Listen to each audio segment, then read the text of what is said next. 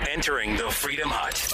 Canceled for wearing a One American News t-shirt. Stop the statue vandals. Trump's law enforcement EO today, plus Bolton's book Betrayal coming up. Buck Sexton. Mission: decoding the news and disseminating information with actionable intelligence. One small step. Make no mistake. America, great. You're a great American again. This is the Buck Sexton Show.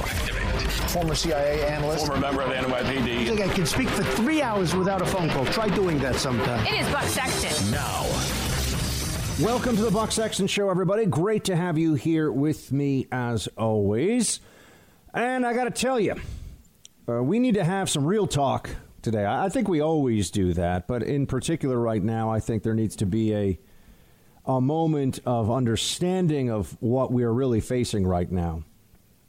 At this point in time, and this is the first time I felt this way, perhaps in almost 4 years. Right now, the Trump movement is losing. Right now, the bad guys are winning. We need to understand that. We need to face that reality. And I'm not just basing this on the polls. I'm not just looking at this in a moment of particular stress in the country and there's this widespread panic out there about what's going to happen to cities, what's going to happen to the economy. We've dealt with a lot of stress. I haven't thought until now, until the last week or so, that the president has really lost the momentum. And we know that the media is telling us all the time, oh, he's going to get impeached. Oh, he's going to get removed. No, we have dug in. We have been here in the trench with the Trump movement, understanding how much they want to destroy it, understanding the lies that they will tell about it, and all the things that they're willing to do to subvert it.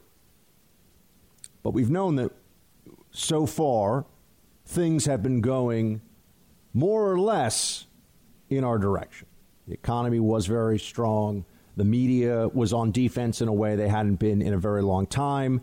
The border was getting very slowly more secure. There were a lot of areas.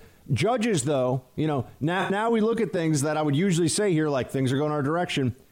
How is it possible? I mean, really, folks, I'm here to speak truth as I see it, as I know it to all of you. How is it possible that we have the Federalist Society, we have entire institutions devoted to finding conservative judges? And yes, being a conservative means being a textualist, a constitutionalist. Somehow the left is able to put judges forward who are always reliable every time. And conservatives, especially Republican presidential nominees to the Supreme Court, they put people forward who not only are unreliable, sometimes are effectively tools for the other side. I mean, this decision that came down, the 6-3 decision and the opinion written by Gorsuch is a disaster. It's a disaster. It's not a small thing. It's a huge thing. I now sit here and I can't tell you that free speech exists in this country anymore as a function of law. Previously, it had been an issue of culture. It had been, you don't want to get in trouble. You don't want to get mobbed. You don't want your company to decide to take action against you. Now, as a function of federal law, you are being forced to be complicit in things that are untrue, that are damaging, that are wrong. Just as one example that comes to mind, we no longer have the ability to use the appropriate gender pronoun for a person based on their actual gender. It is now a function of law. It is now a function of law to say whatever the preferred pronoun is. Now, how do you stop somebody from filing frivolous lawsuits? What if someone just transitioned and I didn't know, and I call him a he and it's now a she, or a she and it's now a he, or it's a they, or it's a z, or whatever it is? Right? How do I know? Oh, no, we're just going to let people get crushed in the machinery of the legal system now, thanks to Gorsuch.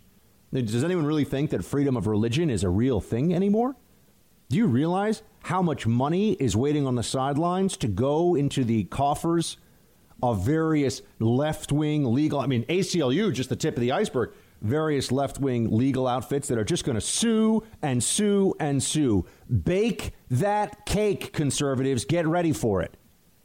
Not just bake the cake and sell it to somebody. Oh, no. We know the difference. Now it's going to be write things on it that humiliate you.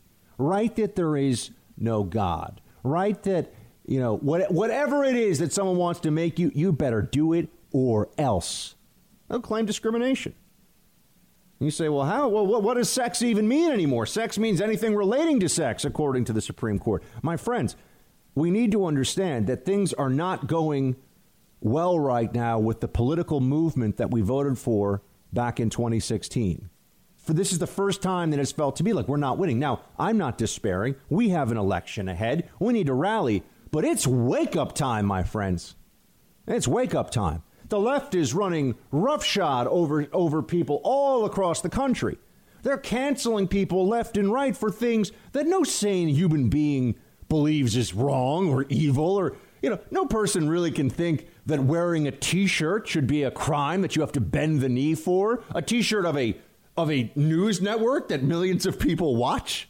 CNN is full of morons and is a fraud, and Jeff Zucker is a bad person.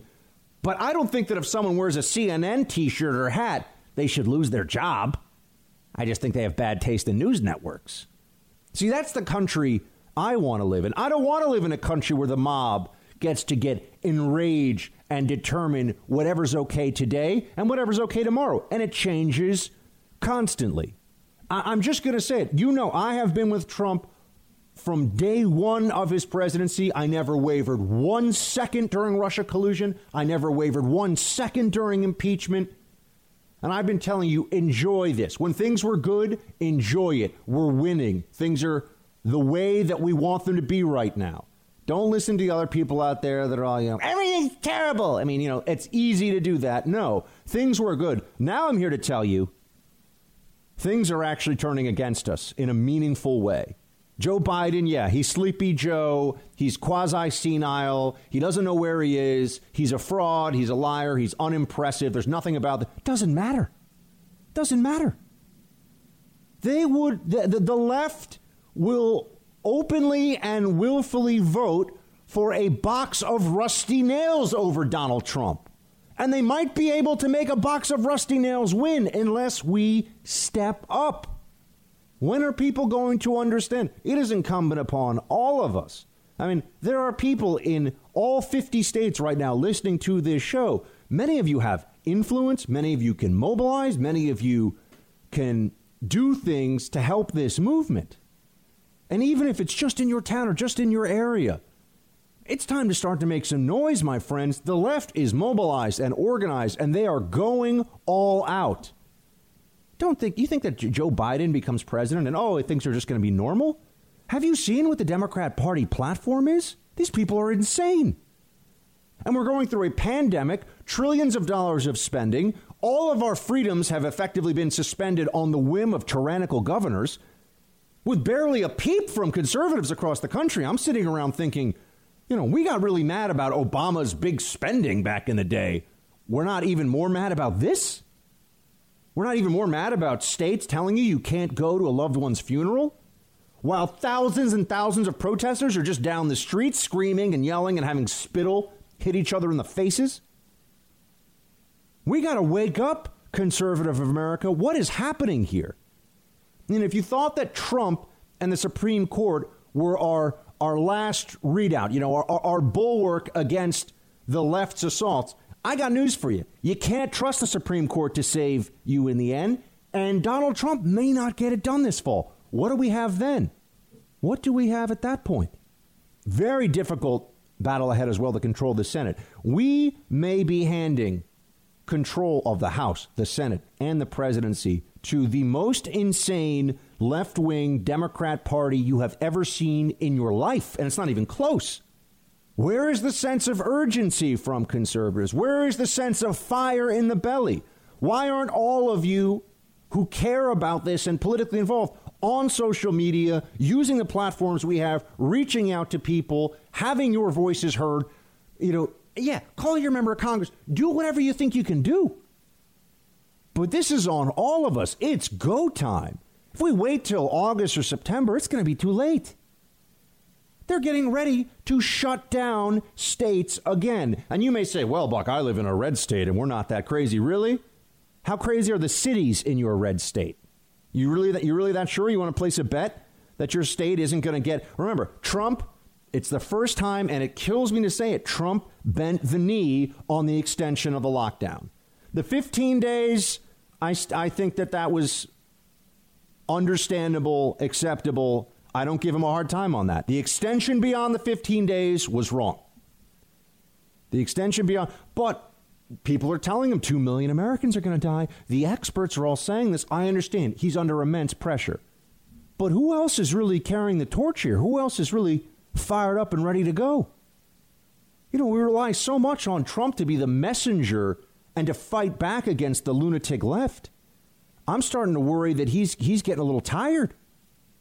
This guy's getting worn out. I mean, we've really had Trump as a one-man messaging army for going on 4 years. And yes, he says things that need to be said. And yes, he has finally put the media on defense in a way that... But there are other areas of this country where we're losing. We're losing. The fact that you have defund the police as a major rallying cry among Democrats and all normal Americans aren't completely appalled by this? That Democrat poll numbers aren't plummeting across the country? Because everyone's so terrified of being on the wrong side of the Black Lives Matter movement. They have named the movement so that if you don't agree with it, meaning the movement, not the slogan the movement is using, then you're inherently on defense as a racist, don't you see? That's the whole point. This is just like, I've told you before, this is like, it's a joke in the show Parks and Recreation, but there's a end of days cult that calls themselves the Reasonableists, even though every year they say the world is going to end and it never happens. But anybody who disagrees with the Reasonableists seems unreasonable. Well, anybody who disagrees with Black Lives Matter, the movement, is inherently going to be called a racist, going to be called somebody who, are you saying you don't agree Black Lives Matter? Of course I'm not saying. That's the craziest thing I've ever heard. But who are the people carrying this message? I mean, I see Tucker doing amazing work on Fox News. Who else out there is really fired up about this? You know, a lot of conservatives that are in the media that will never have to work another day in their lives. They're set. Their families are set. Their children's children are set. They talk a big game, but they really want to make sure they keep their platform and their prominence and that they're kind of acceptable in polite society. There are a lot of them. A lot of them. A lot of cowardice out there. A lot of people who tell you that the money and the fame doesn't matter. They're just in it for the movement. Really? Where are they right now? Are they taking it to the enemy, or are they just saying the bare minimum they need to say so that their audience is nodding in assent? Yeah, okay. That's, we don't, sure, we support our cops. Yeah. We've got to go on offense. This is insane. They're pulling down statues all across the country. They're beating people in the streets. They're looting stores. They're setting buildings on fire. They're lying about this plague of murdering racist cops that they say exists that does not exist. The media is complicit in all this. They are the heart of evil in this country. The mainstream media is, in fact, the heart of evil in America today. They are spewing hate and viciousness and division for profit and for ideological reasons. And I don't see the fire in the belly. I say we fight. We're losing our ability to fight with every day. The laws are going to be turned against us. Corporate America is being turned against us. Who will speak out? Do you do everything you can? Do you support the voices that you know are in this fight? If you're listening to this show, obviously I think you're at least supporting one. But is there anybody else out there? See, I take a different approach than a lot of my conservative media colleagues, too. And any of you who know me know this is the way I do things. I want my team to win.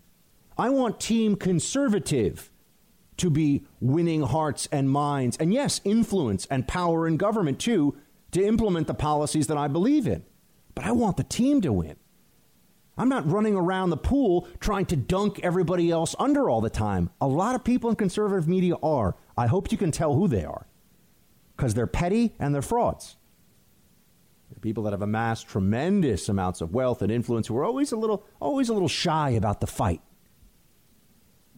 You know, just want to kind of maintain where they are, want to keep that big platform, want to keep that show, whatever it is. We lack urgency, and time is not on our side right now. We must get in the fight in every way that we can. For those of you who, you know, you feel like, what am I going to do? Okay, I mean, not everyone's going to be a frontline ideological warrior. I mean, I'm out there, you know, I'm getting the death threats and people saying horrible things to me all the time, and, you know, members of the mainstream media making fun of my name constantly and all this stuff. You know, whatever. I signed up for this, right? I have my shield high. That's the whole point. But for those of you out there that know how to mobilize, how to organize, how to get people politically engaged, how to spread the truth, how to support voices that are doing that, we've all got to get in this. This is all hands on deck. The country that we are going to be left with, if the left-wing apparatus seizes control in November, is going to be a hellish, nightmarish dystopia, and not just in the cities, okay? Things are going to get a lot worse for a lot of people. Freedom is in real jeopardy. Freedom of religion, freedom of conscience, freedom of speech, freedom of press, all of these things are in real jeopardy right now. And it's not enough to just say, yeah, Trump owns the libs. He's not going to be owning them quite as much if he's not president anymore, folks. It's time to get in the fight. You're in the Freedom Hut. This is the Buck Sexton Show podcast. Any reaction to the Supreme Court decisions earlier today about LGBT discrimination, saying that is protected under the Civil Rights Act? No, they've ruled. I've read the decision, and some people were surprised, but they've ruled, and we live with their decision. That's what it's all about. We live with the decision of the Supreme Court. Very powerful decision, actually. But they have so ruled. That's it? The president saying a very powerful decision. Yeah, very powerful, very bad decision for freedom. And let me say, I'm not talking about the anti-discrimination components against people who are gay, who have been fired from their jobs. I think that firing someone from their job, as I said to you, because they're gay is an odious and horrible thing to do. But the way that, first of all, the legality of this ruling, changing what sex means because you want it to mean something else, does violence to the law. And the implications for doing so, I mean, this is now, it's endless. The stuff that we're facing, if you had said 10 years ago that now somebody would be able to bring a lawsuit, anyone who wants to go into an all-female prison, just start with that. File a federal lawsuit. Say you identify as female. Let the courts work that out. You're gonna have sex segregated bathrooms, prisons, sports. All this stuff is going to be just a mess in the courts. And it's just a very powerful ruling. And look, we ask a lot of President Trump. He's not able to carry this all on his own, folks. Thanks for listening to the Buck Sexton Show podcast. Remember to subscribe on Apple Podcasts, the iHeartRadio app, or wherever you get your podcasts. I'm just going to say it. What are we doing right now? What is President Trump doing? Signing an executive order on policing to build trust in law enforcement. What does that even mean? Someone explain. Why isn't he signing an executive order that the federal government will assist police departments as needed across the country in order to restore law and order? Why isn't he signing an executive order in solidarity with police departments who do an amazing job in this country, and the numbers show are incredibly respectful and professional and decent and courageous? That's who our law enforcement is. You know, just think about it this way. You know how many veterans there are wearing cop uniforms right now across the country? Tens of thousands, maybe even up into the six figures. Are they all bad people? You know, at least veterans still, for the most part, Democrats have to pretend as a party to respect. I mean, that's the good, but not police. No. Just like when they turned on the members of Immigration and Customs Enforcement and Border Patrol. You know, abolish ICE, abolish Border Patrol. Say Border Patrol is 30% minority and has a huge percentage, I think it might even be more like 40% veterans. A lot of Border Patrol guys are veterans. They're all bad people now that they're doing a job upholding federal law. What is this executive order supposed to do? This is what the White House put out. Look, I mean, I know I want to help the White House. I want to help Trump get reelected. But, the same way that, I love my family members so much that I won't let them make a bad decision without raising my voice to what's going on if I think it needs to be done. Whoever's advising, and I think I have some ideas, whoever's advising Trump right now on this law enforcement issue is doing a terrible job, horrible job, have no idea what's going on in this country, are delusional, think that maybe if we pass First Step Act 2 or 3 or 5, this is going to go away. It has none of this has anything to do with good faith concerns about police procedure. That's a conversation we can have at any time. You think they're looting stores and burning down buildings because they don't have access to full transparency on arrest databases? What are you, nuts? The White House put out a tweet today. Both public safety and public trust are crucial to the law enforcement mission. Today's executive order will uphold clear and high policing standards, promote accountability in law enforcement, and help equip officers for constructive community engagement. What? Like what? How's that going to help? And he's saying that we're gonna go into the Seattle Autonomous Zone? No.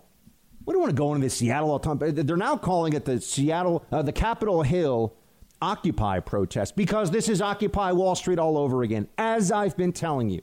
This is the mobilization of the left. The George Floyd was the excuse for the left to mobilize in this way. Don't you see?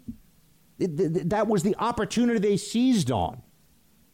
This is not the first time we have been through this.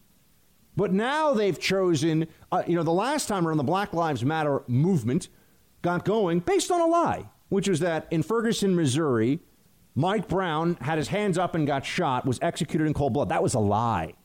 And eventually, the anti-cop hatred of the movement and the fact that it was built on a lie undermined it. It lost public support. George Floyd, we have the video. That cop knelt on his neck for almost 9 minutes. Looks like murder. So now they have finally seized upon an instance where clearly the moral high ground is held by those who are against the cop, not against the cops, but against this one bad cop. So this, they've learned from the mistake of the past, which was just I wouldn't even say that. He probably thought that it served their purposes. They don't care that they were lying about hands up, don't you? They don't care about any of that. All that mattered was the mobilization. All that mattered was the political power. But now the president keeps tweeting out law and order. And look, I know a lot of you, and this probably it's not good business to sit here and say the White House is wrong on this one. It's not good. I know people don't want to hear that. There are a lot of people. Just everything Trump does, it's all 8D chess. No, I'm not criticizing Trump. I'm not criticizing him out of anything other than support of the movement, than fealty to the ideology represented by this administration. We've gone from this nightmare of COVID and all the lies around it and all the falsehoods and the way the left has just manipulated this and used this for their benefit and shut down the amazing, robust, prosperous economy. It did not need to happen. It was the wrong decision, but they finally got Trump to bend the knee, and now they're just piling on. Never bend the knee. I'm honestly frustrated today, and not just because I'm in New York and surrounded by lunatics who think that maybe shutting down again is a good idea. These people are completely and utterly out of their minds. We all agreed at the beginning, okay, we can't shut down again. We can't shut down too long. Even Dr. Fauci's like, look, eventually the shutdown with the mitigation efforts, the shutdown is, that's its own problem. We don't want to have the shutdown be so bad that, it's worse that. He's already said that. We already know this. And yet it's being talked about openly. And merely the suggestion that we could shut down the economy is changing investment is changing businesses' decisions about reopening. Whole economic sectors are shaky because who knows? All right, is anyone ever going to be riding on airplanes again? I think the answer is most decidedly yes. Hopefully, it'll be back to totally normal within, if I'm guessing, 12 months.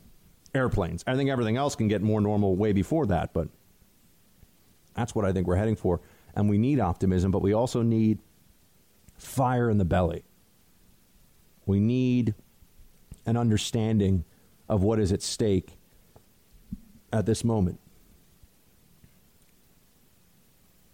Can you share core beliefs publicly without fear? In America right now, the answer is no.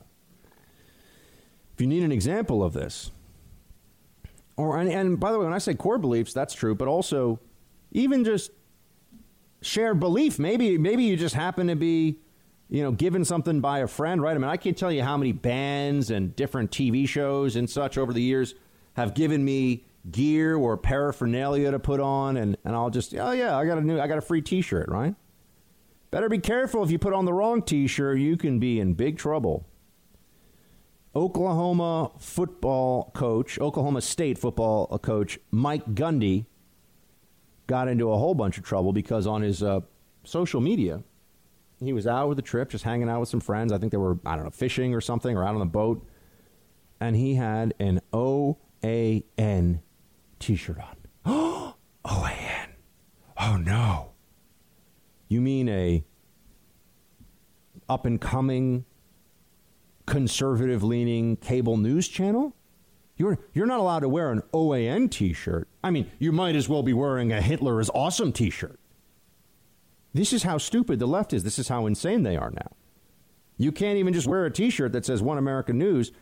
People work there. People's livelihoods depend on this business, and they're trying to have a product that reaches millions of Americans every day. And yet this was a problem for running back Chuba Hubbard. And Chuba Hubbard, in response to this, seeing this photo, tweeted out, "I will not stand for this. This is completely insensitive to everything going on in society, and it's unacceptable. I will not be doing anything with Oklahoma State until things change.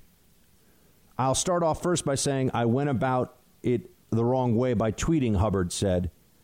"I'm not someone that has to tweet something to make change. I should have went to him as a man, and I'm all about passion, so that was bad on my part. So from now on, we're going to focus on bringing change." Or look, it's good that Chuba Hubbard realized that look, honor is something we don't teach in schools anymore. Honor is something that's not prized in society, and the left makes a mockery of honor. It's all about wokeness, get them, drag them, ruin them, cancel them. They never seem to think that it's the more honorable thing to do. If you think someone has stepped out of line and you know that person, reach out to them. I have told you, and it is a principle that I adhere to, I do not trash friends of mine in media on this show. And that includes people with whom I disagree with. That includes people that I think objectively could be called, at this point, turncoats to the cause. But I will not. I will come to them privately, and I have. And I will disagree with them privately. And I will tell them that, I think that they've gone off the rails, especially in the anti-Trump era. It's nuts. But I do not trash people who are my friends because I think that people should know that have a personal relationship with me, that I am first and foremost Buck Sexton. They can trust me. I'm an honest guy. I'm a good guy. And I don't hurt people that have relationships with me. I don't do that. I don't turn on them. I don't betray their trust. Honor matters. If we had a more honorable society, we wouldn't have all these problems. And, if we had greater trust, greater faith, greater sense that our fellow human beings shared core and foundational beliefs about how a society should be run, we'd be in much better shape than we are right now. That's all disappearing with every passing day. So I'm glad to see that Mr. Hubbard here, the running back, said that he should have gone to him personally, but he didn't. Let's remember that. He first called him out and created a huge ordeal over this. And Oklahoma. Remember, this is in Oklahoma. This isn't the faculty lounge at Brown University or Oberlin or Reed College or one of these loony bins out there. This is Oklahoma State. It's stunning. I mean, maybe he wore a One America News T-shirt. First of all, I don't even know. No one even stops to think, does he even support him? Or maybe someone just gave him this T-shirt and it was a clean T-shirt he had to wear. Like, that can happen. But put that aside for a moment. It's now beyond the pale to wear a One American News T-shirt. I ask you this question. How long before someone gets canceled in sports, in Hollywood, and when he's openly canceled because they have a Fox News T-shirt on or a Fox News hat on? This is a multi-billion-dollar-a-year venture that is right-leaning, but is certainly not universally conservative. Just watch some of the programming these days. And turn that on, and you'd ask yourself, well, how is that possible? Oh, no, it is possible. In fact, remember this. The cancellations that you see occurring are the ones that happen in public. In many ways, the more pernicious, the more damaging cancellations in this culture are happening behind closed doors. Don't give that person that job. I hear he likes Tucker Carlson's show. Don't invest in that person's company. I hear that he listens to conservative talk radio. This happens all the time. And it's going to continue to happen and get worse and worse until people on the right stand up, refuse to bend the knee, and band together and start helping each other so that we have voices and platforms and sponsors and an ecosystem that goes beyond the crumbs that the left allows us to have, so there can be a pretense of real media opposition.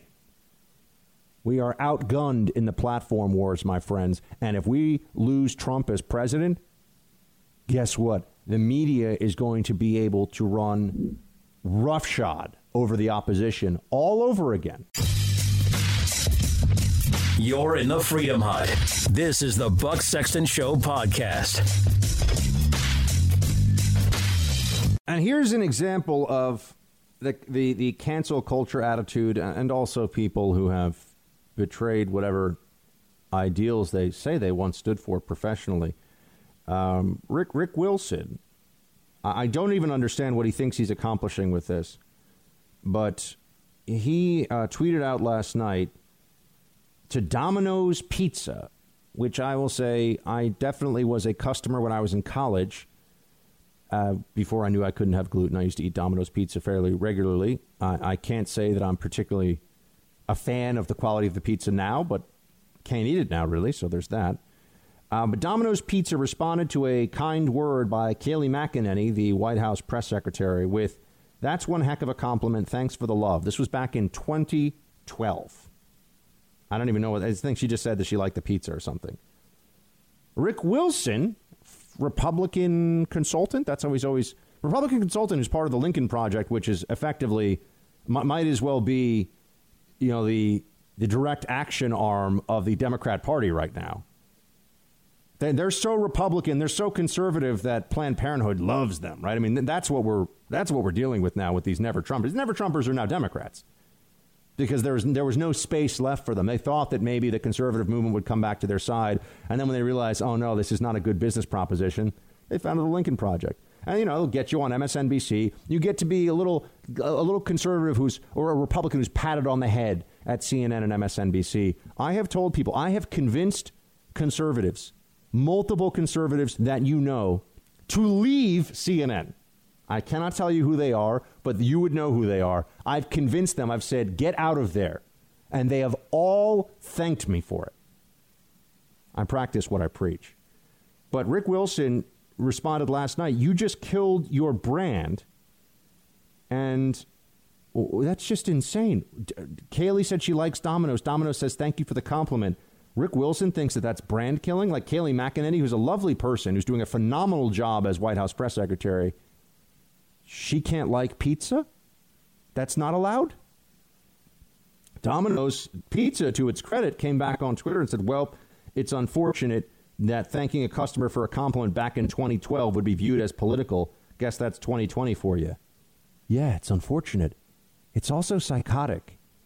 My friends, just because you're not involved in political media or somebody who's necessarily a public figure, although I know a lot of you listen to this, work on Capitol Hill and work in state GOP offices, etc. But they'll come for anybody. It doesn't matter who you are. This is a fight for our culture. This is a fight for the soul of this country. Understand that and understand it now. Thanks for listening to the Buck Sexton Show podcast. Remember to subscribe on Apple Podcasts, the iHeartRadio app, or wherever you get your podcasts. The polls out right now on happiness, on the happiness of the American people, are unsurprising when you think about it. We are going through a very tough year. Certainly the worst year we've seen since the Great Recession of 2008 into 2009. And it doesn't seem that it's going to end anytime soon either. So everyone is really on edge right now. And I just wanted to take a step back because, philosophically, shouldn't we be, or we're going to put aside the philosophical argument for a second. If you look at where we are from a pure prosperity perspective, that was quite an alliteration. Sorry about that. But if you look at where we are now with the amount of goods and services that we have, and we've all seen this now, we've run a big experiment that is in some ways a repudiation or at least a step back from all the glories of the modern age that we're in. We have now been told in recent months, we've been forced to abandon some things that you could consider much more old school and embrace technology and embrace all these different conveniences and entertainments that are out there. And yet people feel hollow, right? For a lot of Americans, you would think, and now I'm going to separate out from this discussion people who have lost their jobs, including people that I know very well and are very good friends of mine. It's brutal. They've lost their jobs. People who have lost loved ones to COVID-19, and they have suffered very direct losses from this, and it's quite understandable. It would be expected that they would have damage to their mindset and that their psychology overall would be in a negative place. But I'm talking about for the other people in America and in our society who have been able to stay home, work remotely. The food supply hasn't really been disrupted, at least not yet. So you've really been told, stay home, do your job, watch TV and play video games all day, Zoom with everybody, talk on the phone, be on social media, and eat all the ice cream you want. Although some of us, myself included, are paying the price for that right now. I mean, sweatpants are not a fashion statement; they've unfortunately become something of a necessity, right? Until I can start fitting into wool trousers again for suits, that's going to be a challenge because without access to a gym and with lots of ice cream around, as we know, things have gotten a little bit snug in the clothing department. But all these things that we do now, all of these different methods. I mean, I'm very lucky in that my job forces me to communicate with actual human beings every day all across the country. And I have back and forth with all of you. And that has been a big part of my psychological salvation here in New York in particular, when things were really tough during all of this. That has been a big part of keeping me on an even keel and positive and being able to push forward and do some of the better shows I think we've done in a long time have been during this pandemic. But for a lot of people, there's a sense of lack of purpose. There's a sense of isolation. And I don't mean, I mean millions, perhaps tens of millions of Americans. And that's going on at a time when you are able to connect effortlessly and really basically for free to people anywhere in the world. We've got all these dating apps, we got all these social media platforms, the Zoom and Skype and all these things. And it's just not the same, is it? It's not the same as going to your local church or synagogue or mosque or Quaker meeting house or whatever. right? It's not the same as being with people in your community, as seeing loved ones, as being with friends. We are social creatures. And yes, it's a helpful tool to be able to reach people with these different technologies, but we also really crave human contact. And we want purpose in our day-to-day lives. And when you are so separated from the human beings around you with these, and all of this, I mean, I think the face mask is a separation. I think the face mask, in a sense, almost starts to feel dehumanizing. I have to wear this stupid thing all over the place. People can't see my face because we're all so worried about COVID. Really? Unless you're a protester, then you don't have to worry about these things. Then it's all fine. Or at least the media will excuse the protests' inability to social distance. But really, I think we've gotten a reminder that people need to wake up every day and feel connection to their spiritual community. They need to wake up every day and feel a physical bond with those around them. You know, yes, for a lot of folks, going into an office is a hassle. And I'll be honest with you, I don't like going into an office. I'm not somebody that's ever enjoyed that.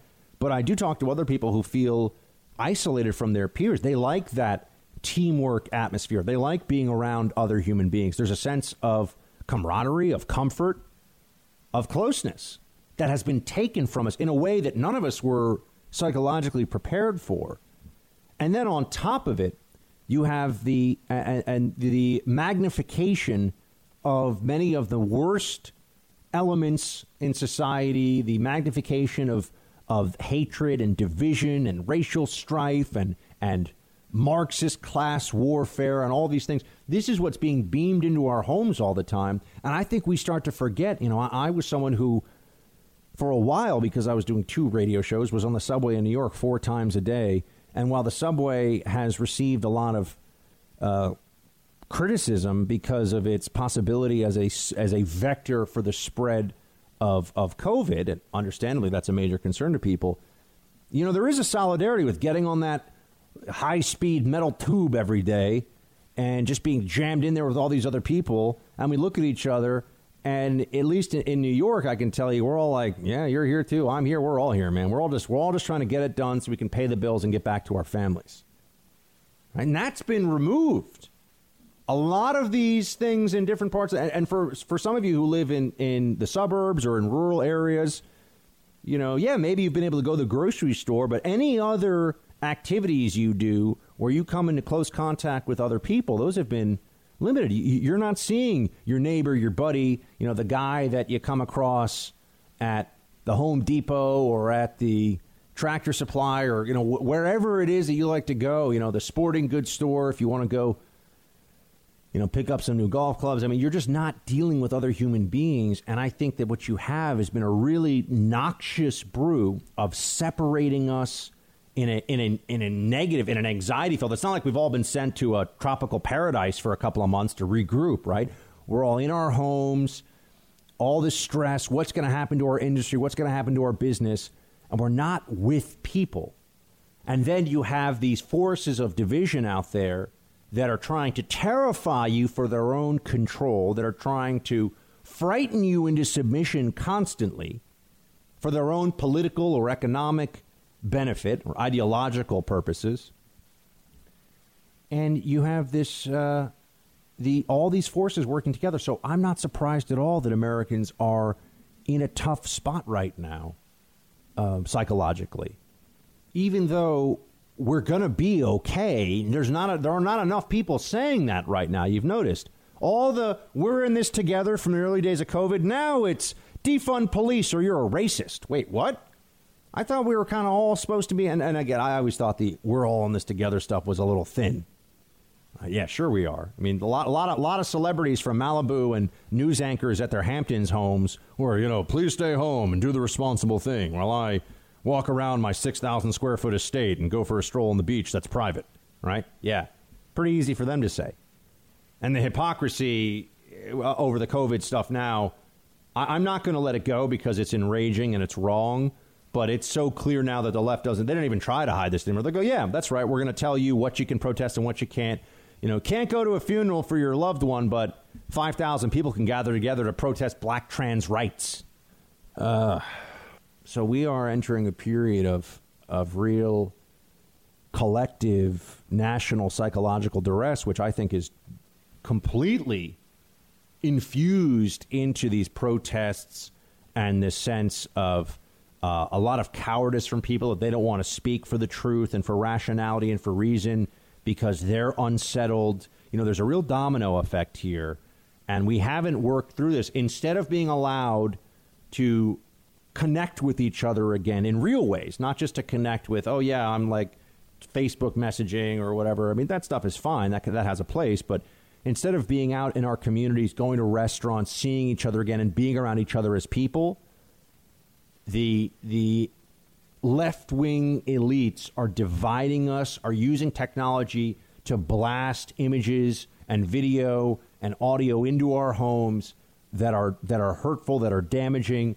and that aren't allowing for what really needs to be a mass psychological repair that we should be going through. And the summer is the perfect time for it, right? Everyone needs to be getting out, getting more sunshine, being around more people. You know, it's a lot harder to hate Republicans if you actually are seeing your Republican neighbor out at your favorite cafe or restaurant or whatever, in your favorite burger joint, and you exchange pleasantries and you get to have that exhalation of, man, finally we're out of this nightmare, aren't we? But no, the left won't allow that. Even if they start to open up, they want you to know they may shut it down again. And if they shut it down again, it might be because of Trump and those evil Republicans who are having their rallies. They are going to the mat. They are taking this moment of continued crisis and weaponizing it, and they don't care how damaging it is. They don't care what it does to the country, what it does to the American people. So, yes, the fact that 14% of American adults say they're very happy, down from 31% 2 years ago, is unsurprising to me. But we should understand why it's happening. And it's not just because we've gone through a rough patch that in some ways was unavoidable. That rough patch has been made worse, and people are exploiting it. They're exploiting fear and division and anxiety for their own reasons instead of trying to bring us all together and honestly tell everybody to chill. The problem we have now is if you're telling people to chill and everything's going to be okay, you're a racist. Why aren't you marching with Black Lives Matter? Whoa. Can't we all come together, people of all colors and creeds and or national origins? Can't we all come together and just be people for a while? Because we haven't been allowed to be people for months. No, that would be too decent. That would be too humane. Let's all fight right away, right now. Anything to defeat Trump and make Joe Biden president. That's what we're going through. And this is why people are depressed. Not here, though. Not here. We are happy warriors, friends. We are happy warriors. You're in the Freedom Hut. This is the Buck Sexton Show podcast. Effective immediately, we will be transitioning those units, roughly 600 people citywide, into a variety of assignments, including Detective Bureau, neighborhood policing, and other assignments.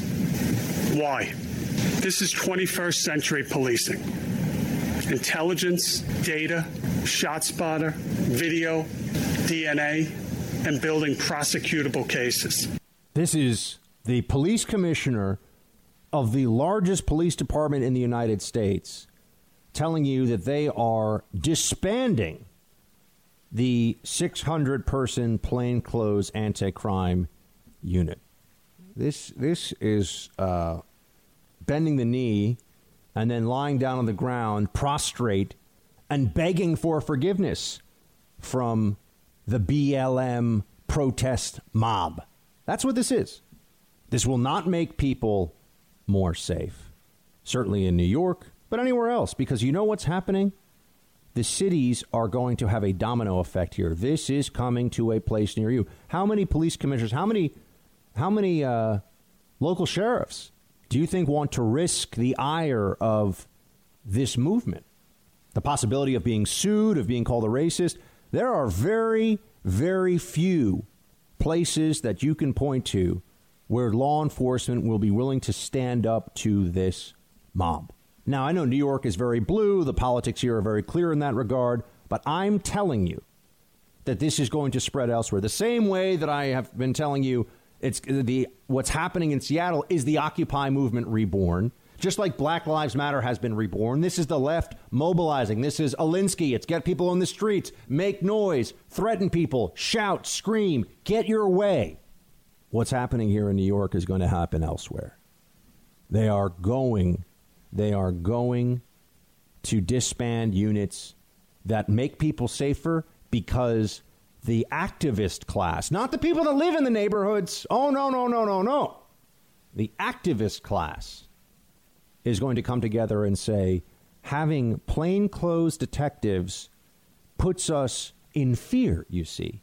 This is the way the left argues about everything now. Oh, we're scared. It makes us feel unsafe. How do you argue with that? Oh, if it makes you feel unsafe, I got to do whatever I got to do, of course. This is the way that they argue about everything. If it makes you feel unsafe, well, then, of course, I can't overcome that, can I? This is an extension of, speech equals violence. Silence equals violence, and speech equals violence. And speech they don't like equals violence. So, you know what your option is? Bend the knee, say what they tell you to. That's your only option. There is no other option. You're not even allowed to stand on the sidelines. And this is also one of the reasons and I'll have to return to this, I'm so upset about this ruling from the Supreme Court that Gorsuch wrote, and I'll never be able to trust Gorsuch again. Gorsuch did this not because he really believes that the text of the 1964 Civil Rights Act, Article 7, that the text actually says that people who are transgender should be, that being transgender was covered under that, right? That's what sex meant then. He knows that but the bigger issue here is that they, in classic totalitarian fashion, go back and look at what they did in the Soviet Union. This was central. It's not just about getting you to suppress ideas or suppress ideas that you believe to be true. It's having you celebrate ideas that you know to be false. And now you'll have no choice, because I tell you, be smart about this. This is what I always tell college students. Don't run off in class and show what a conservative you are, and you're just going to get a bad grade, hurt your chances of getting into the grad school or the college you want to go to or whatever. And then the left is going to say, you didn't go to a fancy school the rest of your life. Why? Tell the lib Marxist commie professor what he needs to hear to get the grade you need to get. All right? Engage in a little taqiyya, if you will. It's the Islamic word for deceit for the purposes of advancing the faith, right? We got to be smart here. You don't charge the machine gun nests when you don't have the forces to take it. So we're all going to have to understand right now that you are going to be forced by law in this country, because we are about rule of law. You're going to be forced to say things are true that are not true. Like men and women's sports, there should be no difference. And a man who claims to be a woman isn't at genetic advantage in sporting events now. You're not going to be allowed to. It's going to be discriminatory. You'll get fired from your job if you work at ESPN. Well, ESPN is already, woke.com. But if you are in any way involved in an institution where they're making that decision, get fired. It's going to get worse, folks. Thanks for listening to the Buck Sexton Show podcast. Remember to subscribe on Apple Podcast, the iHeartRadio app, or wherever you get your podcasts. It has been a rough period for President Trump and military leaders, with his former defense secretary, retired Marine General James Mattis, assailing him for dividing the country. A sentiment given an amen by Trump's former chief of staff, retired Marine General John Kelly, not to mention criticisms from General Colin Powell, Admiral Bill McRaven, General Martin Dempsey, General John Allen, Admiral Mike Mullen. The president and his supporters have had plenty of nasty things to say about these men who have served our country, of course. No need for me to report them. You all have access to Twitter. There is one group of generals, however, that the president is standing firm with. Dead, racist losers. More specifically, the Confederate commanders, after whom 10 Army bases are currently named. Days ago, the Pentagon said that they wanted to begin a bipartisan conversation about renaming these 10 bases, but the president shut that down. Jake Tapper is really being brave here because he's an objective journalist. Remember that. He's objective. He just tells it like it is. He's not actually pushing a political agenda. Thanks, Jake. Okay. Let's do this, shall we? Let's talk about the statue toppling that's going on. First of all, notice how CNN, they're talking about the Confederate generals. Are they talking about Christopher Columbus? I just want to know. Are there any word about that? No, you're not going to talk about Columbus. I'm going to just make sure that everybody at the fancy cocktail set at CNN thinks that I'm so brave and objective. So, let's discuss about these statues a bit, shall we? First off, I want to know what CNN thinks about the incident that happened. Well, of course, they're going to focus in and say that anybody who shows up who's opposed to the statue toppling anarchists must be a white nationalist. That's the first thing that will be said. Do we know? I don't know. Are they white nationalists who showed up here? They're calling them a white militia. Are they white? Again, I don't know, but I don't think they're going to try to find out. The first thing they want to do is say that anyone who shows up anywhere, or the people that were showing up in Michigan, we were told they're all the anti-lockdown protesters. They were a white militia, white nationalists. Are they that? Oh, there were Nazi flags, we were told. No, I looked everywhere. There was one Nazi symbol that a woman held up saying that Whitmer was being a Nazi. That's not neo-Nazi sympathy, idiots. So, again, I'm not in New Mexico. I'm only able to go on what is being reported. I don't know if the people who showed up are members of a white nationalist militia or anything else. But and if I do find out, I will let you know.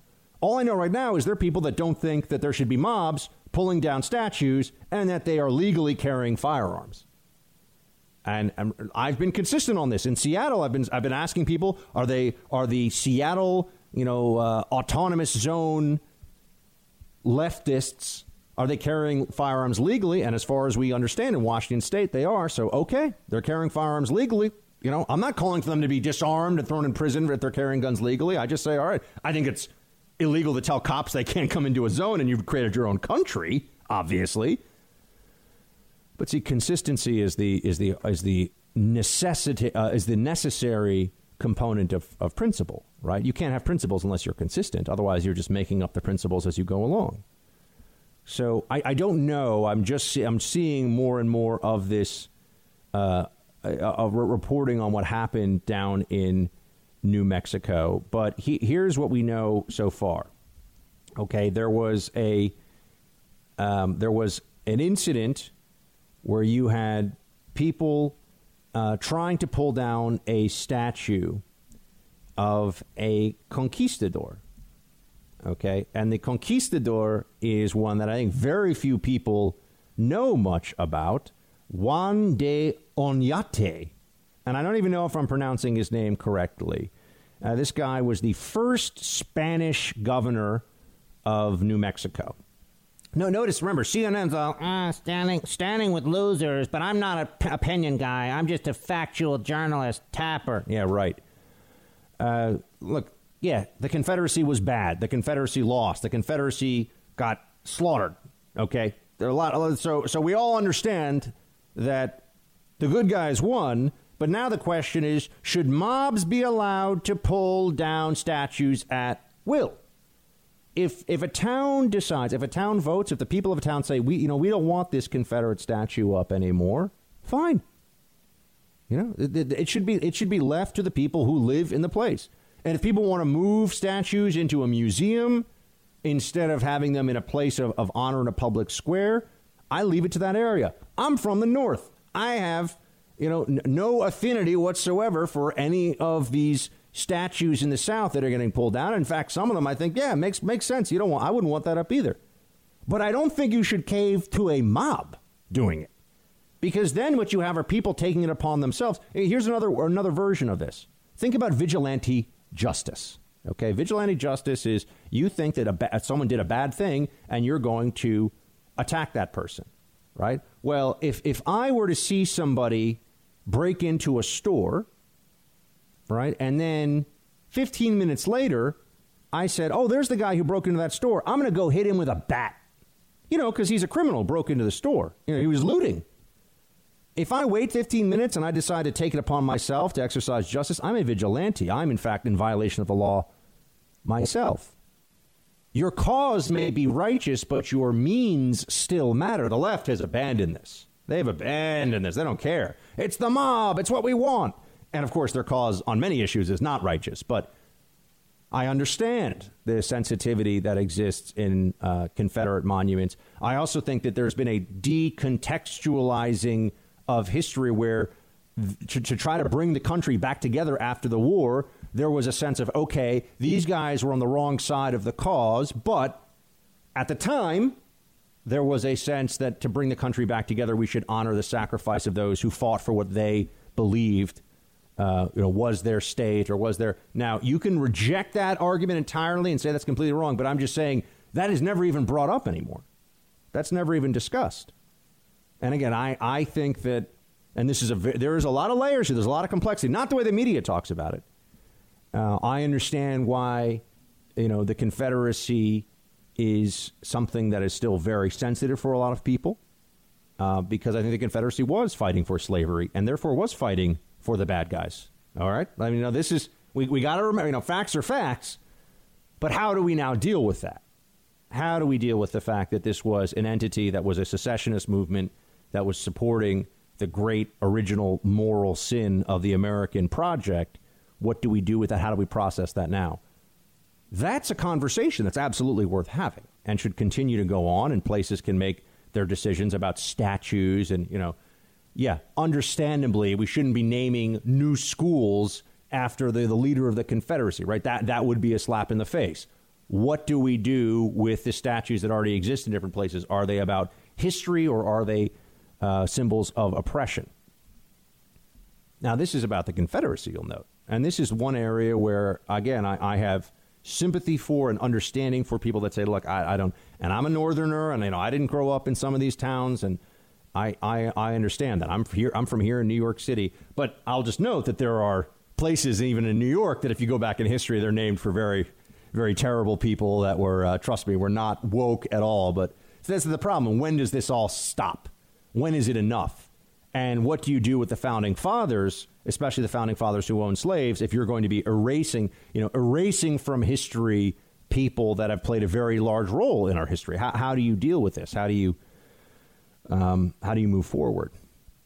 But I would note that for me right now, one principle that I could stand behind and I think is very clear, you don't allow people to, this is vandalism. It's public property, right? This is the work of an artist or a sculptor or whomever, and it is the property of the public, and perhaps it should only be in a museum, perhaps it shouldn't be in a place of honor, but to destroy it is to take, in essence, the power of a vigilante into your hands against a symbol.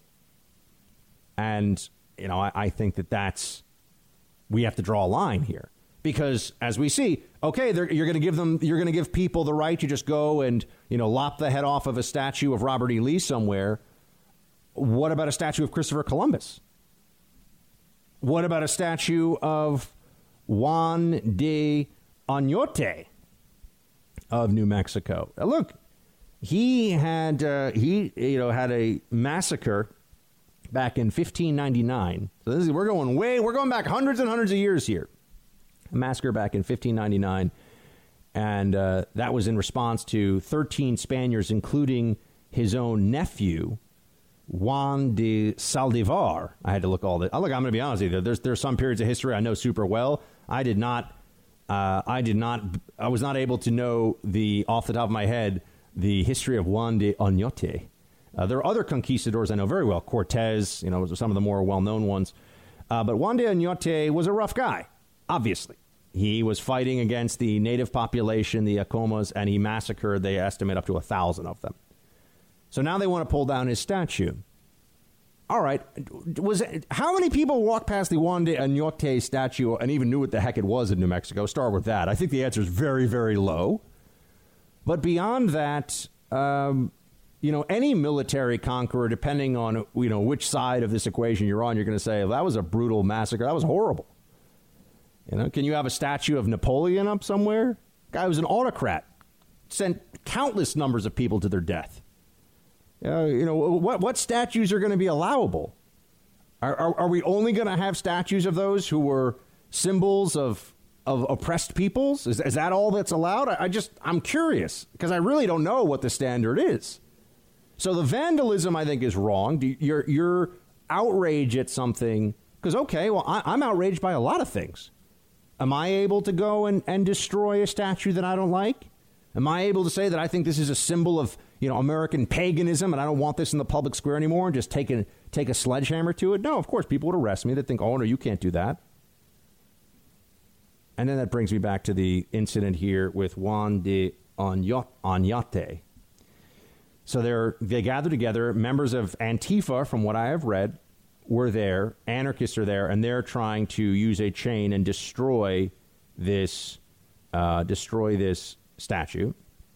And counter-protesters showed up. I've read that they're a militia. I don't know if they're an official militia or they're just guys that gathered together. Again, you have to be very careful of the news reporting here because it's not clear. But here we go. The New Mexico governor condemns vigilantes who may have instigated violence. This is the way CNN is reporting on this. So I want to go to the CNN version because we'll understand what the official left-wing narrative already is. And the New Mexico governor, who I'm going to assume is a Democrat, is condemning this. And there's video. Here we go. Vigilantes may have started the violence that led to a shooting in New Mexico, authorities said. May have, you'll notice. No, I saw the video. Now, this is what you see in the video, and I can't play it for you because there's curses and it's, it's too much of a mess. But this was in the city's old town because there was they call it a protest calling for the removal of a Spanish conquistador statue. It was not a protest calling for the removal. They were removing the statue. They were actively engaged in destroying it, okay? So to call it a protest calling for the removal is a very different thing than what actually was happening because it's on video. I've seen that. I mean, the video I think we can trust to some degree. And heavily armed individuals flaunted themselves the protest, calling themselves a civil guard. Okay, is that... I don't see anything.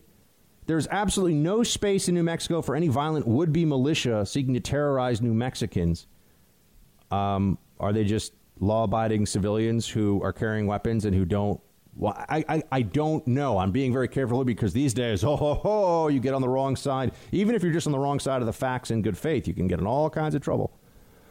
But I saw the video, and here's what I saw in the video. The bunch of Antifa lunatics start attacking a guy who seems to be on his own, and they swing they hit him with a skateboard, and they're engaged in violence.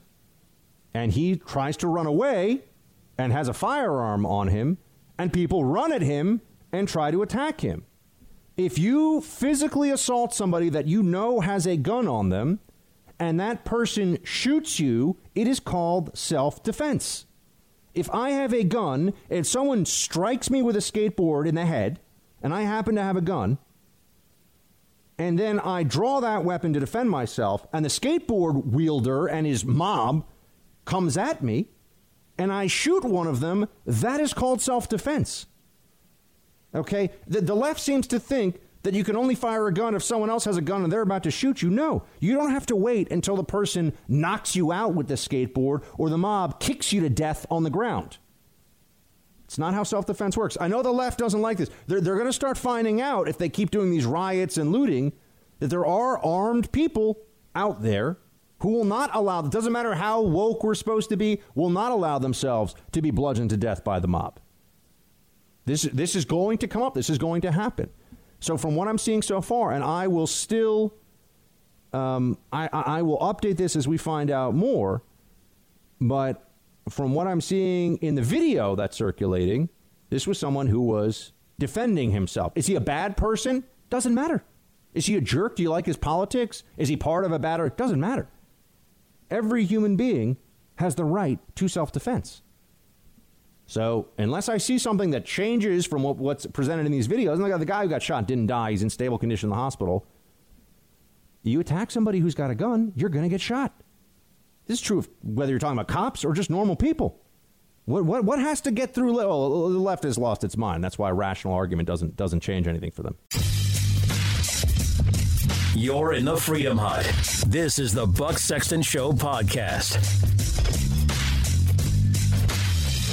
These people have taken over a vast part, a major part, a very good part of a place called Seattle. Seattle's big stuff. That's a major city. And we have a governor who's a stiff, and we have a mayor who said, oh, this is going to be a love fest. And by the way, these are violent people that took it over. These are not people that are nice people. I saw on your network today, John. I saw what went on with the hitting and the punching and the beating and all the other things going on in Seattle. And you have a governor that doesn't do a damn thing about it. And you have a mayor that doesn't know she's alive. She's talking about it's going to be a love fest this summer. Now, if they don't do the job, I'll do the job. And I've already spoken to the Attorney General about it. But if they don't do the job, we will do the job. I don't know what the president thinks that's going to mean, but I really hope he's not getting distracted here with bluster. I don't think Seattle is Trump's problem. I think it's good that he raises it for all of us to understand what's going on there. But you're going to call on the federal government there? No, especially in the same day when he's signing an executive order that I don't think is a good move. I'm concerned whoever's giving the president law enforcement advice these days is not doing a good job. Thanks for listening to the Buck Sexton Show podcast. Remember to subscribe on Apple Podcast, the iHeartRadio app, or wherever you get your podcasts. Folks, the Black Lives Matter movement has support not just here in the U.S., but over in Europe. And you've also seen the defacing of statues, including Winston Churchill statues in London. We want to talk to our friend Raheem Kassam, co-host of the War Room podcast, which you can all check out. He joins us now to talk about that and much more. Raheem, my friend, great to have you on. Thanks for having me, Bob. So I just want to start with something because at the beginning of the show, I felt like I had to tell the audience what I think is really going on right now, which is that the Trump movement right now, I think, is losing. I think the momentum is against it, and I think that the president doesn't seem to have good advice, particularly on this law enforcement issue. What do you think about where Trump and his supporters, or rather Trump and his movement is right now? Well, look, I mean, I'll get into what I think in just a second, but I want the audience to understand that while I understand a lot of people out there will be, satisfied with the president's performance over the course of the last 4 years, we're reaching a critical point here now where there is a major disconnect between what President Trump is sort of gesticulating about to the wider audience and what he's actually doing. And that distinction, that wedge is occurring because he is being pulled in two different directions by two different, and could be up to 10 different, as far as I'm concerned, sets of advisors who think that they have the magic wand they can wave ahead of the upcoming election. And one of those groups of advisors is more mainstream, establishment, Republican, maybe even moderate Democrat in its demeanor. Others will be more socially conservative driven. Others will be more driven towards what the president's agenda was supposed to be from the outset, delivering on MAGA, running on promises made, promises kept. So what we're seeing playing out here in Washington, D.C. right now is a power struggle into the summer, which will take us into the election. And I'm afraid as it stands at the moment, it looks like the critical components of what MAGA meant to so many people that voted for President Trump out there, building the wall, ending foreign wars, tackling China head on and bringing jobs home, all of these things have appeared to take a back seat. I'm not saying they're not being dealt with at all. I'm saying they appear to have taken a back seat to things that MAGA voices didn't really go for, which was the criminal justice reform, the new executive order on policing. And you might say that President Trump's been overtaken by events, but, leaders should be leading. And at the moment, it looks like he is being led by some of these backroom advisors who I don't think have his entire best interest at heart. They might be very well motivated and well-meaning, but I don't think they know how to win an election. Now, luckily, we have Joe Biden as the opposite candidate. Imagine if we had somebody competent, but I'm not sure we should just rest on our laurels because bumbling Biden is the choice. I think that they would vote for a rusty Pepsi can if it meant that Trump wasn't president. So, I mean, I agree that Biden is super weak, but it almost is irrelevant because it's just it's a non-Trump movement, right? And everyone knows that with Biden, you'd get all the same people that you would have gotten with Hillary in positions of power. You're going to have, the woke left is ascendant. They're going to dictate a lot of what his cabinet choices would be and what happens in the administrative and bureaucratic agencies. So huge concerns there. This executive order on policing, everyone I know who really understands law enforcement, who's done law enforcement, is seeing this and just saying, what is this supposed to? Why does Trump think that he gains with this? I mean, to your point about the advisors around him, and I have some thoughts on where this is coming from. This does nothing for him right now. And it does nothing for the country. It's not like he's taking an unpopular stand with his party that will save lives or that are showing leadership. This, to me, seems like trying to placate the mob a little bit, and I don't see any upside to it, Raheem. Yeah, there are two ways to look at this. One is the idea that President Trump sort of allows the Chaz or the CHOP or Antifa stand or whatever you want to call it to fester and flourish over the course of, what Mayor Durkin called the summer of love there in Washington, and allow people to go into the election seeing what Democrat cities are like and what a Democrat country might look like. The other part of that, calculation is that actually, no, he owns this. This is happening under his watch. You have a pandemic that is now set to take the lives of over 150,000 Americans before the election, and he owns this. Now, I'm not going to be, so arrogant as to presume that I have the magic wand in all of this. I will allow that mentality to come from Jared Kushner or whoever else is offering the president all this sorts of advice. But what I am doing here is trying to analyze the situation and trying to make sense of what the president himself might be thinking, and then where the ideas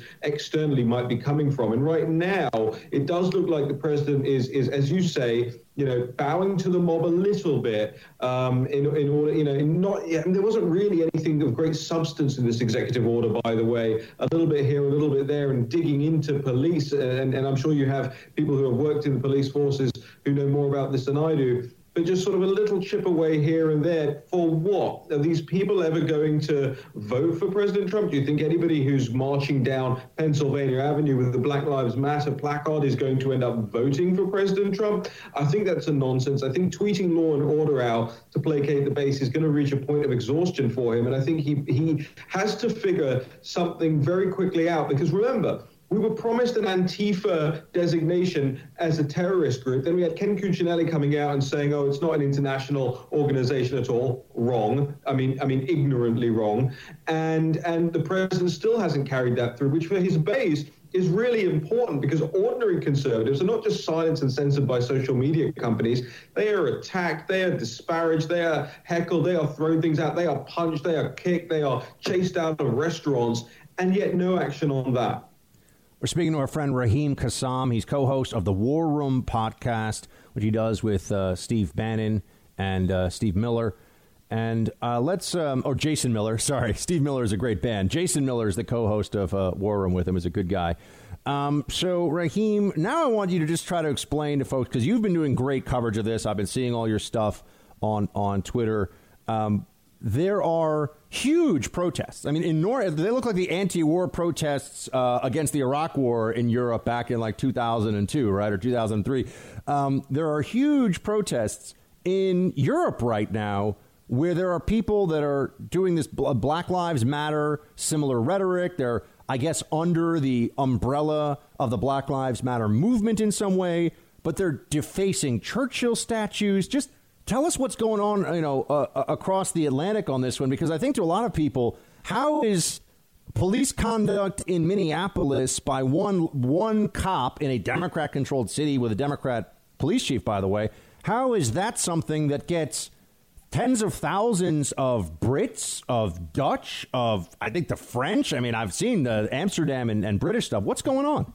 Well, in fact, right behind me here is a book I wrote in 2018 called Enoch Was Right, and it was about a member of Parliament called Enoch Powell, who in 1968, 50 years before I wrote the book, or I read the book 50 years after he gave the speech, he talked about in no uncertain terms, the immigration problem that Britain would face as a result of the lack of assimilation and integration that was pushed, what he called the lobby, the race relations lobby that really started off as one or two think tanks that turned into a multi-billion-pound-a-year lobby group, and everything that and the book's called Enoch Was Right, because everything that Enoch said would come to fruition in the United Kingdom as a result of mass migration has come to fruition, and we're seeing that now. Look, most of these protesters outside Parliament, whether it's in Parliament Square, whether it's on the Mall, whether it's all over the country trying to pull down different statues, they wouldn't be able to pick Minneapolis out on a map. They certainly wouldn't be able to pick out a picture of George Floyd. We saw one of them going on TV just a few days ago and saying that she had never met Winston Churchill, so it wasn't for her to decide whether he was a racist or not. Doesn't even know who Sir Winston Churchill is, and we've now got a failed member of Parliament now who was actually kicked out of the House of Commons after being charged with criminal activity, who's now saying that Cocoa Pops, the cereal, is racist because they are brown and it has a picture of a monkey on the front. These people are race grifters. They have been doing this for decades now, and one of the things your audience should really know is that the Black Lives Matter UK organisation isn't actually a community-led grassroots organization. It's actually a wholly owned subsidiary of a political party in the United Kingdom, which is called the Socialist Worker Party. Now, the Socialist Worker Party, Buck, you're right to identify, are the people who organized the big marches, regular marches, whether it's about race, whether it's about war, whether it's about policing, whether it's about jails, whether it's about immigration, all of these hard left-wing communist positions the Socialist Worker Party take. They are often seen on Press TV, the Iranian news outlet. They're often seen on Russia Today, the Russian state media outlet. And these are the people who are driving this. And it comes down to this one organization that I've identified in the UK called the Stop Trump Coalition Limited. That's right. These great anti-capitalists have a private limited company that they run their far left-wing activities through, and it's called the Stop Trump UK Coalition. Now, what, again, left-wing politicos in the United Kingdom are doing running a Trump coalition, that's a big enough question mark over it. What I want to see from the American government is to say to the British government, well, we know for a fact, and if they need help, I'm here for them, I can hold their hand along the way. We know that the British government has given grants and subsidies to a lot of these left-wing activist groups that masquerade as think tanks and academic researchers and so on and so forth. And that money is now being plowed into campaigning against a president of the United States ahead of an election. If that's not foreign collusion, then I don't know what is. And I just dread that we're not going to get our heads around these facts before the election itself. Raheem, what was the there was a protest. I saw this in London. There were anarchists destroying statues and being violent in London, and then there were counter protesters who showed up. And from what I could see, all of a sudden, when the counter protesters show up, then the streets are flooded with police who are very active and very vigilant. All of a sudden, what has been the reality there? And we know, is the mayor still Sadiq Khan? Yeah, the mayor is still Sadiq Khan. His term is actually over, but because of the pandemic, we've been unable to hold an election in London. Now, I would argue, and for the nerds who are watching, I would argue that the mayoralty of London is actually an unconstitutional position in the United Kingdom. The whole thing, the institution should be scrapped. Margaret Thatcher actually did that to the Greater London Authority in the 80s, and then Tony Blair brought it back in the late 90s in order that somebody like Sadiq Khan could take the billions of budget London has and use it to campaign against the government. And of course, people will know that Britain has traditionally had conservative governments. So this is one of their clubs that they like to beat us with, which is gathering all the sort of liberal metropolitan elitists in London who vote for left-wing things and giving the mayor the budget by which to fight against the national government. We should be getting rid of that. But to your point about the protesters and the counter-protesters, I've personally led marches of 20,000 people down Whitehall, right outside 10 Downing Street, and the police were completely absent when it was the left protesting, when it was Antifa protesting. The police across the United Kingdom have been absent when hundreds and thousands of young girls have been systematically groomed and raped by predominantly Pakistani Muslim men all around the country. Police completely absent. We've had years and years of investigations into that, and the government still hasn't concluded and released the report. But when I marched 20,000 people down Whitehall, you've got the full police in the riot gear ready to crack heads. And of course, crack heads they did. There are a number of scuffles this weekend between the patriotic protesters. And yes, as always, there are going to be some bad eggs in that crowd as well. Some people just go looking for a fight. I don't even really need to say it at the moment, but it's nothing compared to the BLM social justice Socialist Worker Party and Antifa crowd, who have 95% bad eggs in their ranks and are smashing statues up. This is the Britain that we have been bequeathed by Boris Johnson, by Sadiq Khan, and the whole neoliberal set, who have no interest in keeping British tradition alive, who have no interest in keeping peace and police on British streets, and who have no interest in seeing down the multiculturalist race relations lobby. And it is a lobby and it is an industry that needs to be eradicated. Raheem Kassam, everybody. War Room is the podcast you can check out, listen to him there. Also, follow Raheem on social media, on Twitter, on Facebook. He does great work. And Raheem, please save freedom in Europe and America, okay? We got a job for you. Got two hands. You're in the Freedom Hut. This is the Buck Sexton Show podcast. I see poor technique, and that matters in this analysis. If you can't do your job using minimal force, you wind up using more and more force. Hence, two officers not being able to control in a struggle that anybody who's had any measure of fight training sees, they don't know what they're doing on the ground with this man. They don't. I'm sorry. No disrespect to police. I have high regard for how many of you do the job, men and women. This is not good technique. They then use the taser because they could not control him. He then gets the taser, and then what you see here ensues. He gets away from two officers because they don't know how to restrain him. What the heck is Fredo Cuomo talking about here? I mean, yeah, obviously this guy was able to wrestle a weapon out of the hands of the law enforcement guys. It's nighttime. It's a situation where these cops, they're not idiots. They know what's been going on across the country. You know, they know the moment that this gets violent, oh, my God, if we actually have to do something here, they're terrified. Because they know that if something like this happens, and it did happen, then they're not going to get the benefit of the doubt at this moment. No, that's for sure. What's Bro Cuomo suggesting? Everyone's going to be, an MMA specialist all of a sudden? I got a question for Smarty Pants Cuomo. What do you think about female law enforcement officers, Cuomo? Because believe it or not, and I know that this is, oh my gosh, size and weight matter a whole lot when you're trying to restrain someone just with your hands. Women are overwhelmingly smaller and lighter than men. So should we have female cops? Well, of course we should have female cops. But guess what? Female cops are going to have to use things like nightsticks or batons and tasers because these things matter. But, you're never going to hear him say that. Never going to hear him say that. He's just going to say that these officers didn't have good technique. It's really just a way of being like, yeah, check out my guns. I work out a lot and I did MMA training. He's a 50-year-old man who's getting paid millions of dollars to spew propagandistic BS on TV.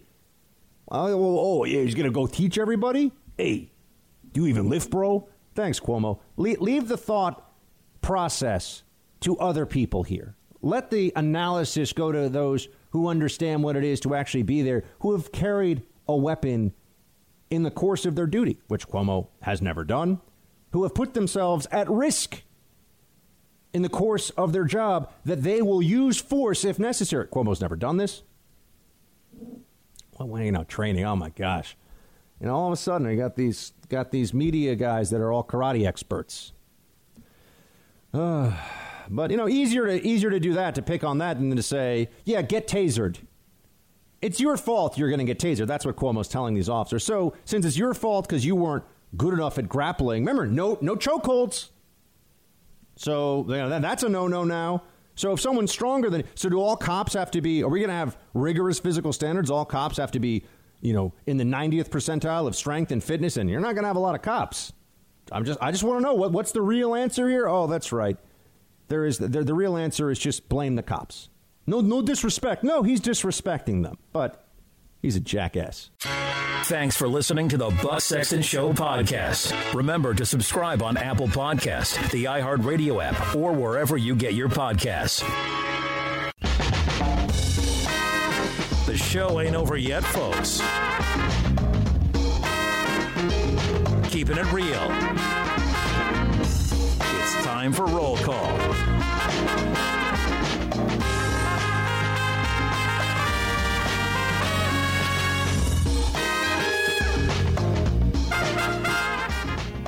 Roll call, everybody. Facebook.com/Buck Sexton. If you want to send a Facebook message, teambuck@iheartmedia.com. If you want to send us an email. And Producer Mark, what is the phone number for the Producer Mark's penalty box? That's what we're calling it now? Yeah. Okay, it's 800. I don't know. You know it by now? 844-900-2825. Yeah, that's what it is. 900-2825. I have to look it up every time. Yeah, fair enough. Well, there we go. So if you want to call in, that's the number, folks. 844-900-BUCK. Pretty easy to remember. Leave a voicemail. You can get Producer Mark. We'll put you on Friday, and we've really enjoyed that. It's fun to hear your voices. So please do call in, and we'll get to it. We'll do a whole segment of just voicemails Friday. So we'll get a lot of voicemails in. Joe, Buck, and Producer Mark, you shouldn't move to any red state. Every conservative that lives in a hopelessly blue state like yours and has the means to do so needs to move to purple states and turn them more solidly red. We may have to give up on the blue states in the short run, even when we may have generations of ties in order to save the nation in the long run. So Florida is a good choice for you, as it is wavering in very important Shields High. Another vote for Florida. Producer Mark. I'll put it up on the leaderboard. One. Wow, you made a pop culture reference from this decade. At that. Wow. Another one. I know things. I know things about stuff. So, yeah. Was that DJ Khaled? Is that right? DJ Khaled, Grandpa. Khaled. Yeah. All righty. Jim. Oh, yeah. No, Florida's great, Joe, and we'll see what happens. If New York continues to be turned into an unlivable hellhole, then obviously Florida sounds like it's beckoning. Jim, hey, look. You know who the original guy was here. The one and only Mr. Rush Limbaugh. He moved down to Florida, what was it now, a decade ago? At least? Maybe more? I think we'd be happy to follow in his footsteps. It's been a long time. It's been a long time. He moved down to Florida, and I think it's been at least 10 years. So, and he's been very happy down there. So I'm just saying. Jim, hey, Buck and Mark, I'm in Michigan. Just had a thought listening to your Thursday show. For 3+ years now, we were told that you can't withhold federal funds to sanctuary cities for not complying with federal law. Now Biden is saying he would withhold funds to police departments that don't sign on to federal reforms, but I thought it was unconstitutional to do that. Good point, Jim. On a side note, I work in healthcare, which is full of hardcore libs, and Governor Whitmer's lockdown has brought some of my coworkers away from the dark side, people I never thought would convert. When they asked me for recommendations on who to listen to, I obviously pointed them to you. 2 more of them have now stepped inside the Freedom Hut on a daily basis. Keep up the great work, my fellow patriot. Our country needs you now more than ever. Well, Jim, thank you so much for passing the buck. Nothing makes me happier to hear, really, than that. And everyone listening, the more you can do that, that's how the show grows. I don't have some advertising budget. You're not going to see, the Buck Sexton show in commercials on Fox News or banners in your local, what do you call those things? When you drive on the highway, what are those? Billboards. You're not going to see Buck Sexton's face on big billboards or anything like that. So this show and it continues to grow because all of you tell people about it. And I think once they give this show a shot, if they care about politics and conservative content and ideology, and just want a really good podcast or a really good radio show to listen to, I think we match up against anybody. I think that there's Rush, and then I think other than that, it's really up to who you think is the best, and you know who I think is the best after Rush. So there you go. Todd. Oh, and as for Michigan, Jim, Whitmer, the petty tyranny and dishonesty that was at the heart of so many of those decisions that she made, and the fact that her own family was looking to kind of get around it and violate it. I mean, that's classic lib stuff. Ruin you, do things that make your life harder and more challenging, more difficult, and then make sure that you're not subjected to that, though, right? I mean, meaning that they ruin other people's stuff, but their stuff is to be protected. Their rights are sacrosanct. Hypocrisy is the foundation upon which the left is built. And they have to be hypocrites because no one really will be able to adhere to the standards they pretend they adhere to. It's never going to happen. Todd, Buck, podcast listener here. Well, thank you, Todd. On Wednesday's show, you asked why conservatives aren't counter-protesting. The answer is simple. We aren't crazy, and the current commie protesters are. While I'm passionate about liberty and freedom, I'm not yet willing to lay down my life and also risk the safety and security of my wife and kids, however that time may come. For now, Texas is holding strong, but it makes me sick to my stomach to see what's going on in other places in my beloved country. Todd, my friend, I'm not clear on whether your concern is really about COVID or you mean just that protesting would put you at risk for other reasons. Because I think if you're really that worried about, I don't think you should be that concerned about COVID right now. If you're protesting outside, unless you have an immune condition I'm not aware of, or if you're over 70, I don't think that you should be that concerned about being outside and protesting. That said, to each his own, and you've got to be your own risk assessor. And look, I've been telling you guys for a long time that I go out, I live my life as much as I can, even under these current restrictions. And there may come a time when I'm in here and I'm like, guys, I'm really sick. I'm in bad shape. I've got COVID-19. And I understand that. I understand that. So don't think that if I end up getting COVID at some point in the future and I'm really sick and can't do the show for a few days or whatever the case may be, that then I'll feel like, oh, no, whatever. No, I'm accepting that there is risk to my actions. I understand that. I'm trying to be smart about it, but I'm also living my life instead of cowering in fear and hiding under the bed all the time. So that's just my approach. That's how I'm doing things.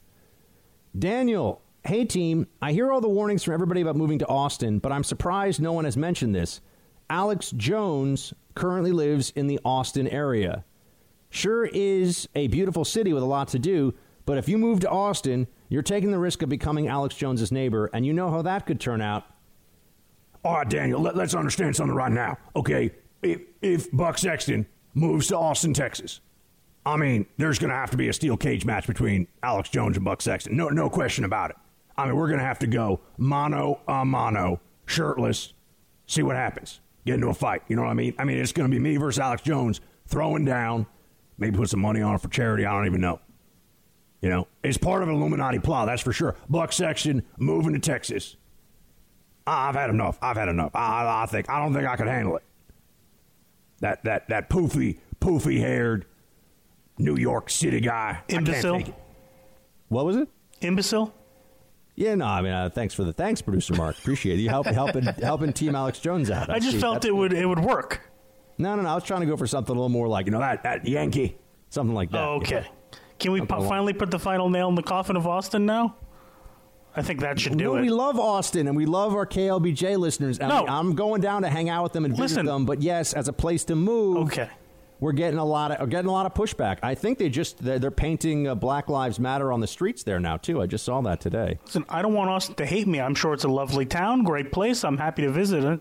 I just don't think we should move there. Alex Jones is going to hunt us. We're bringing freedom down to them. That's right, Buck Sexton. I'm going after him. I'm sending my crazy listeners after him right now. It's gonna be nuts. I will eat my neighbor Buck Sexton. I'll eat him. I got no shame about that. So yeah, I mean, I guess if I ended up being his neighbor, he's already said that he would eat his neighbor. So that means that if I did move to the Austin area, there is a not zero chance that I could be eaten by Alex Jones. Just saying, it's possible. He said he'd eat his neighbor, folks. Jason, which was one of the funniest things I've heard in a long time. Jason, hello, team from Minnesota. I've been listening to Buck since the birth of my first son back in 2012. I used to catch your Saturday podcast during his naps. Very fond memories. Not exactly sure when you first went on air those Saturday podcasts, but after May of 2012, I've been hooked. I've been listening to you from your very early days, and I've always appreciated your point of view on various political topics. Know, sir, that you are not alone and that your position is shared by a large majority of fellow Americans. Well, thank you so much. I live 40 minutes away from Minneapolis, and the last few weeks have been an up and down roller coaster of emotions for me. It pained me to watch the George Floyd video, and it pained me just as much to watch the cities that I love burn. The cities I love burn, yeah. Right now, it is crazy in this country, and I'm praying for the good guys to win. Please keep up the good work and don't stop. This country needs a platform like this to voice our beliefs. Shields high from a fellow graybeard millennial. Well, look, we really appreciate, Jason, that you've written in with this, and we're going to keep doing what we do. But it's tough. I've been speaking to friends of mine who even run some conservative media platforms, and they're all worried, too. I mean, it just feels like, we go digital, then the social media platforms clamp down on us. We create our own platforms on the web, create your own URL, and then PayPal or one of the payment processors comes after you. You create a pirate ship that the left can't easily just have canceled or taken down. They go after any business relationships you had and any sponsors. Notice that they do this and they keep doing it. And our response is just to hope that we don't get eaten by the crocodile, so to speak. Our response is to sit around and pray that things get better. They're not getting better. They're getting worse. They're getting worse. And I'm going to say this to you. I'm a capitalist. Every sponsor that I have on this show is a company that I know and work with and trust. And you are voting to keep us on the air every time you use one of our promo codes or go to one of the sponsors. I mean, I want to be very upfront about that. When I do a read for whether it's Oxford Gold Group or I do a read for any of our sponsors that you're hearing day in and day out, and I was going to start naming them all, but then I realized I'm doing a commercial for all of our sponsors. And when I do these reads, understand, Done For You Real Estate. When you just go check out those companies, even if you're not going to, even if you don't necessarily make that decision to buy or to sign up or whatever it may be, you're at least showing our sponsors that there's support from Team Buck, and that means that they can keep supporting this show. So I always want to be very explicit about that. When I'm telling you guys, hey, if you can, and look, I know times are tough right now for a lot of people economically and all that, but first of all, a lot of what we tell you about is going to save you money. That's a big part. A lot of the sponsors we have are going to save you money based on what you have right now, or save you from a lot of downside. But that's the way. People ask me, well, how can we help? Pass the buck, and if you can, please use our sponsors. Please actually go when you hear those commercials during the show. Go, and that's the way to get the kind of support that we can keep rolling with. Right, producer Mark? We're capitalists. Isn't that fun that we get to be open about this? Absolutely. We love all of our sponsors. We love our sponsors, and all of you going to them is what keeps us on the air. Otherwise, producer Mark and I are going to have to start a hot dog stand, and he's going to be a tyrant because, he's going to run the hot dog stand, and I'm going to be the guy cooking, and I'm going to put too much sauerkraut on, and he has a very specific sense of how those dogs should be dressed. Yes, ketchup. Ketchup. That's the move. I'm glad that you said ketchup instead of mustard, because for me, mustard is fancy. Mustard is what you put on your Polish sausage, on your bratwurst, your more advanced deli meats. I think if you're going for a classic stadium situation, you got to go with the ketchup. Of course. And if you're at a kosher deli, you get the spicy red onions. I'm with you. Oof, man, I'm getting hungry just talking about this. You're in the Freedom Hut. This is the Buck Sexton Show podcast. Anthony writes, hey, Buck, Chaz Chop no longer call them autonomous. Someone probably told them, or they figured out that if not part of the United States, they can't vote for president. LOL, shields high. LOL indeed, Anthony. Thank you for writing in. I appreciate it, man. Good to have you as part of the team. Lance, good afternoon, Buck. Good afternoon, Lance. I'm a loyal listener and fan. You and producer Mark fill much of my Sunday as I save your podcast. Dude, Braveheart was indeed a great film, but I've yet to hear you mention Once Upon a Time in America. Martin Scorsese's masterpiece work, in my humble opinion, Shields High. Lance, I saw Once Upon a Time in America in a high school film class. I saw it once. Producer Mark, producer Nick, is this a truly great film? I have not seen it. Okay. Well, I don't know if producer Nick has seen it, but we'll have to see. I don't know. Maybe I'll go back and rewatch it. It's been I can't even weigh in, Lance, on because I don't remember it. I did watch Amadeus, as I told you over the weekend, and I introduced the Snow Princess to So I Married an Axe Murderer, which is like a very watchable 90s, it's like eating some M&Ms or something. It's not amazing, but it always kind of gets the job done. Except for peanut butter M&Ms, which are amazing, if we're going to be fair about this. Thomas, Buck, I've listened to the reports, discussions, and seen the videos of the shooting last Friday night of Rayshard Brooks in Atlanta. The procedures used by the cops was proper right up until the scuffle started and the fight commenced in the efforts by these two police officers to take him prisoner. At the point where Brooks broke free and started running away from the scene is where everything was done wrong. I had to ask who trained these cops. They failed to use the equipment they had at hand and started chasing him. Why? It's stupid actions like that destroy in 5 minutes years of public trust and cooperation that good cops worked for decades to establish. Shields High. Well, Thomas, if someone has resisted arrest and runs away, the cops do chase. They're supposed to chase, because otherwise everyone would try to resist arrest, because if you get 10 steps away from the cops, you're free. All right? I mean, that doesn't make any sense. So I'm not really clear on what you're saying in that point. Look, the big debate is over whether when someone is running from you and points a stun gun at you as they're trying to get away, to use lethal force to defend yourself. And to that, I would just say, it's a tough call, but I think the officer doesn't have to subject himself to getting tasered and possibly having his weapon taken from him and being killed with it. So, but Thomas, I appreciate you writing in, and thank you very much for sharing your point of view on this. Team, that's going to be the show for today. An honor and a privilege, as always, to be with you. Please pass the buck. Check out bucksexton.com. Until tomorrow, Shields High.